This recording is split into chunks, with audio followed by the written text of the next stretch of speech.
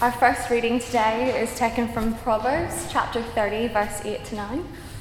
Keep falsehood and lies far from me. Give me neither poverty nor riches, but give me only my daily bread. Otherwise I may have too much and disown you, and say, who is the Lord? Or I may become poor and steal, and so dishonour the name of my God. The second reading is taken from Matthew chapter 6, verse 25 to 33. Therefore I tell you, do not worry about your life, what you will eat or drink, or about your body, or what you will wear. Is life not more than food, and the body not more than clothes? Look at the birds of the air. They do not sow or reap or store away in barns, and yet your heavenly Father feeds them. Are you not much more valuable than they? Can any one of you, by worrying, add a single hour to your life? And why do you worry about clothes? See how the flowers of the field grow. They do not labor or spin, yet I tell you that not even Solomon, in all his splendor, was dressed like one of these. If that is how the God clothes the grass of the field, which is here today and tomorrow is thrown into the fire, will he not much more clothe you, you of little faith? So do not worry, saying, what shall we eat, or what shall we drink, or what shall we wear? For the pagans run after all these things, and your heavenly Father knows that you need them. But seek first his kingdom and his righteousness, and all these things will be given to you as well. Our third reading is from John chapter 6, verse 48 to 51. I am the bread of life. Your ancestors ate the manna in the wilderness, yet they died. But here is the bread that comes down from heaven, which anyone may eat and not die. I am the living bread that came down from heaven. Whoever eats this bread will live forever. This bread is my flesh, which I will give for the life of the world. Thank you very much, and welcome. Welcome if you've joined us since we started. Can I add my welcome to Claire's? It's wonderful to see you all here this Tuesday lunchtime. I know it was a particularly busy day in the house today. It's great to see you. We are in the middle of a series on the Lord's Prayer, as Claire said, and Jesus has been teaching us how to pray. And he's been teaching us that the first thing to do when we pray is to look at God and not look at ourselves. Jesus has been teaching us that prayer is not about getting something, but it's actually getting to know someone. A God who is holy, a God whose kingdom is now and forever, as we learnt last week, and a God whose will is perfect. And yet, amazingly, he's a God who's also our Father, who we can call our Father, who loves us unconditionally, who knows our every need, and he's always ready to hear us. And it's because of who God is, it means that prayer is not an act of telling God about needs that he doesn't know about and sort of nagging him to try and do something. God already knows what his will is for the world and what his people need. Prayer is actually asking God to do what he's already promised to do in the Bible, what his will is. And that same structure is reflected actually when you look at the Lord's Prayer itself. Because did you notice the whole first half of the prayer is all about God and who God is. And it's only when we know who God is that we can start praying according to who he is and what his will is. And today we're going to start looking at how we can pray for ourselves in the light of who God is and what we know his will is. And it's in the second half of the Lord's Prayer that Jesus teaches us the priority things to pray for ourselves. And there are three petitions that come, it's in reading 4 on your sheets, that come in that second half of the Lord's Prayer. Jesus tells us to pray for God's provision for our daily needs, our daily physical needs particularly. We should also pray for God's pardon for our sins.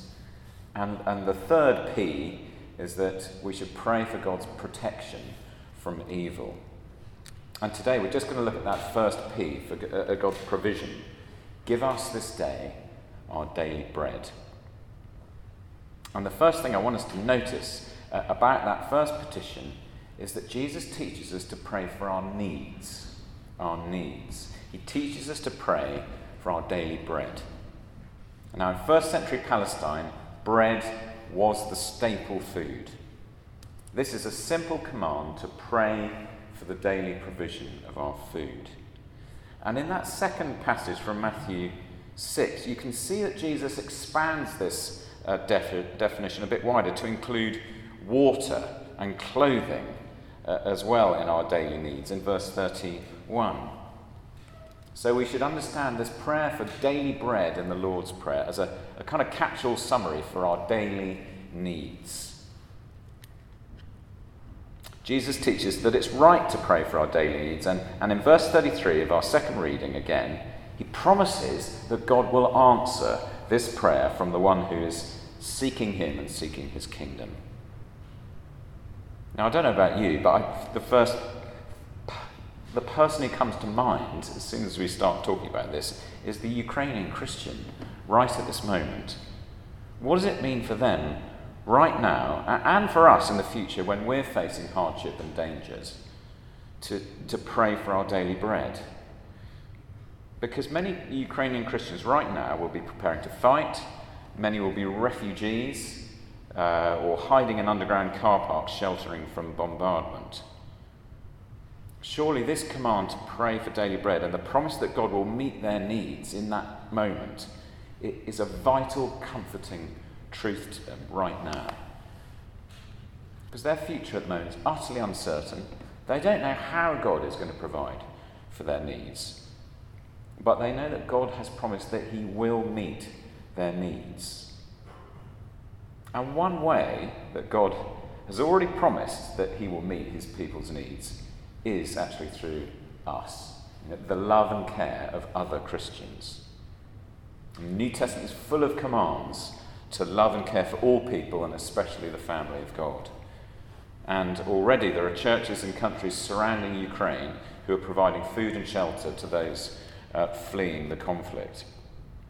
And we can send financial support to those churches. And if you want to find out more about that afterwards, please come and have a chat to me. Let's us, we here today, be part of the answer to how God answers those prayers of the Ukrainian Christians in their hour of need. So first, I think this prayer should be a comfort to many, that God will supply their needs in their moment of need. But second, I think this prayer also comes as a challenge to many of us who live, frankly, very comfortable lives in stable and affluent countries. The average 21st century Westerner living today is wealthy to a degree unimaginable to any other human being who's ever lived in the history of the world. Our daily provision of food and basic needs is so bountifully and easily supplied that it doesn't even occur to us that this is an amazing provision. It comes straight from the supermarket and we don't really think about it. We take it for granted.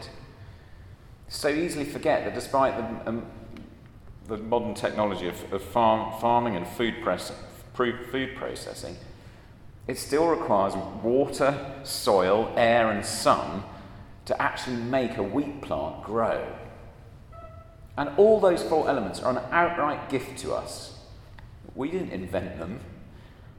Albert Einstein once said, there are two ways to live your life. One is as though nothing is a miracle. The other is as though everything is a miracle. And the daily food that we eat is an everyday miracle. So, this prayer is a challenge to us, I think.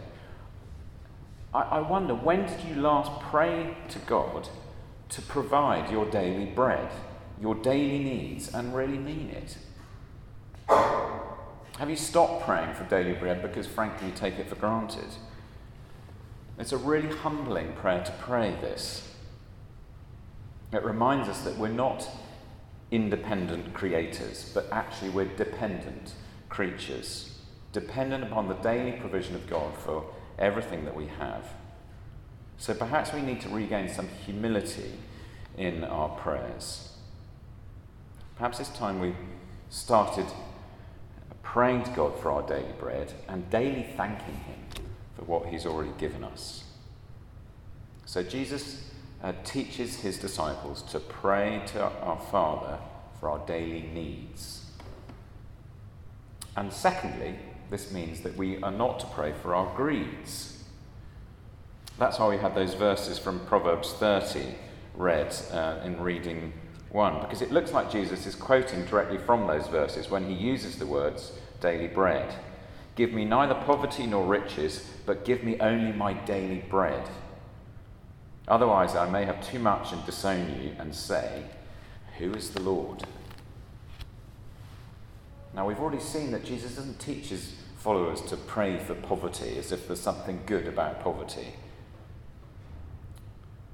But neither does he tell his disciples to pray for riches and comfort either, because the acquisition of more than our daily needs comes with grave spiritual dangers attached.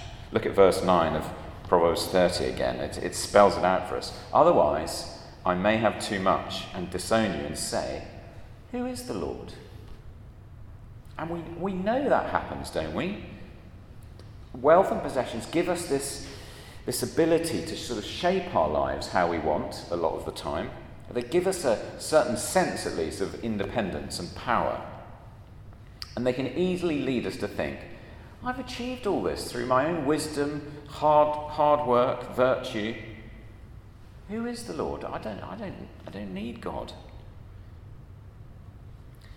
In the middle of the American Civil War, on March the 30th, 1863, President Abraham Lincoln made a proclamation to the United States of America.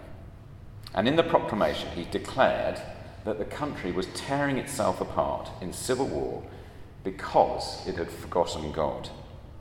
And he called them in that moment to a national day of repentance, of fasting and prayer with these words: we have been the recipients of the choicest bounties of heaven.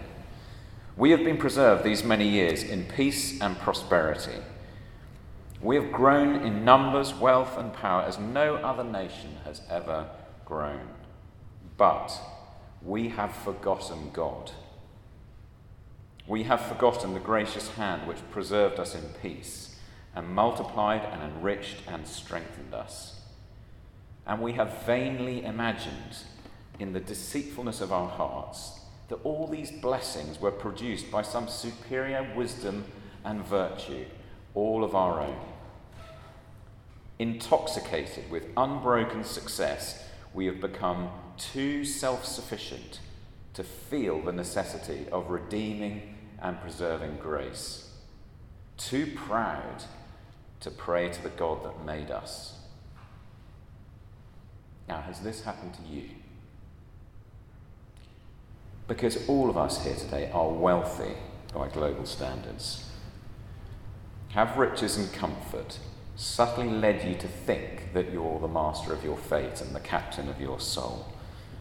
Have you forgotten God and become too proud to pray? There's a reason why Jesus teaches us not to pray for comfort and riches, because they're spiritually dangerous. They lead us to say to ourselves, who is the Lord? So if you are a prayer, it's worth stopping to think, what are you praying for at the moment? Over the past month or over the past year, what are the things that you pray for most? And are they your needs or are they your greeds, as it were? Now, perhaps there have been some prayers that we've been praying for a long time and they seem to go unanswered by God. And sometimes these can be good prayers for our needs, but God is saying, wait, now is not the right timing. But there are other times when those prayers go unanswered because we're asking for things that God has simply not promised to give us. He doesn't promise to give us comfort, prosperity, or an easy life. So don't be discouraged if some prayers appear to go unanswered. Instead, ask yourself honestly, is this a need or a greed for me? Jesus wants us to pray for our needs, not our greeds. But the question, how do we do that in practice? How do we get to a place where God's promise of daily bread, of giving us what we need, is actually enough for us? Well, this just brings me to our third point as I close. We should pray to know the bread of eternal life. Let me read those words from John chapter 6 again in our third reading on your service sheets. Jesus said, "I am the bread of life. Your fathers ate the manna in the wilderness and they died. This is the bread that comes down from heaven, so that one may eat of it and not die. I am the living bread that came down from heaven. If anyone eats of this bread, he will live forever." He says to the Jewish leaders who are listening to him in that moment, your fathers, the Israelites, were miraculously provided for in physical bread every day. And that was amazing. But they still died eventually. But what I'm telling you now is that I can give you bread that will last into eternity. In other words, if you believe in me, you will live forever. You see, we seek wealth and comfort because we think they're going to satisfy us. But we know actually from our experience that they don't. They always leave us wanting more.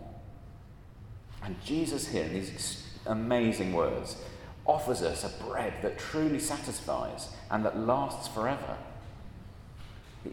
He offers us the joy of knowing the love and forgiveness of the God who made us. The joy of knowing real lasting purpose and meaning in this life. And also the glorious hope to look forward to of eternal life in a perfect new creation. You see, I think the more and more that we taste of this soul-satisfying eternal bread, the more and more bland and tasteless the temporary bread of riches and comfort will become. And the more then we'll be able to pray for our needs and not our greeds. So as we close, why don't we pray together for God's help that we might do that? So let's pray. Our Father in heaven, we thank you for the daily bread you give us. And please forgive us for how easily we take it for granted. Please give your people who are suffering, particularly those in Ukraine and the surrounding region at this moment, what they need. And please may we be the means by which you supply their needs.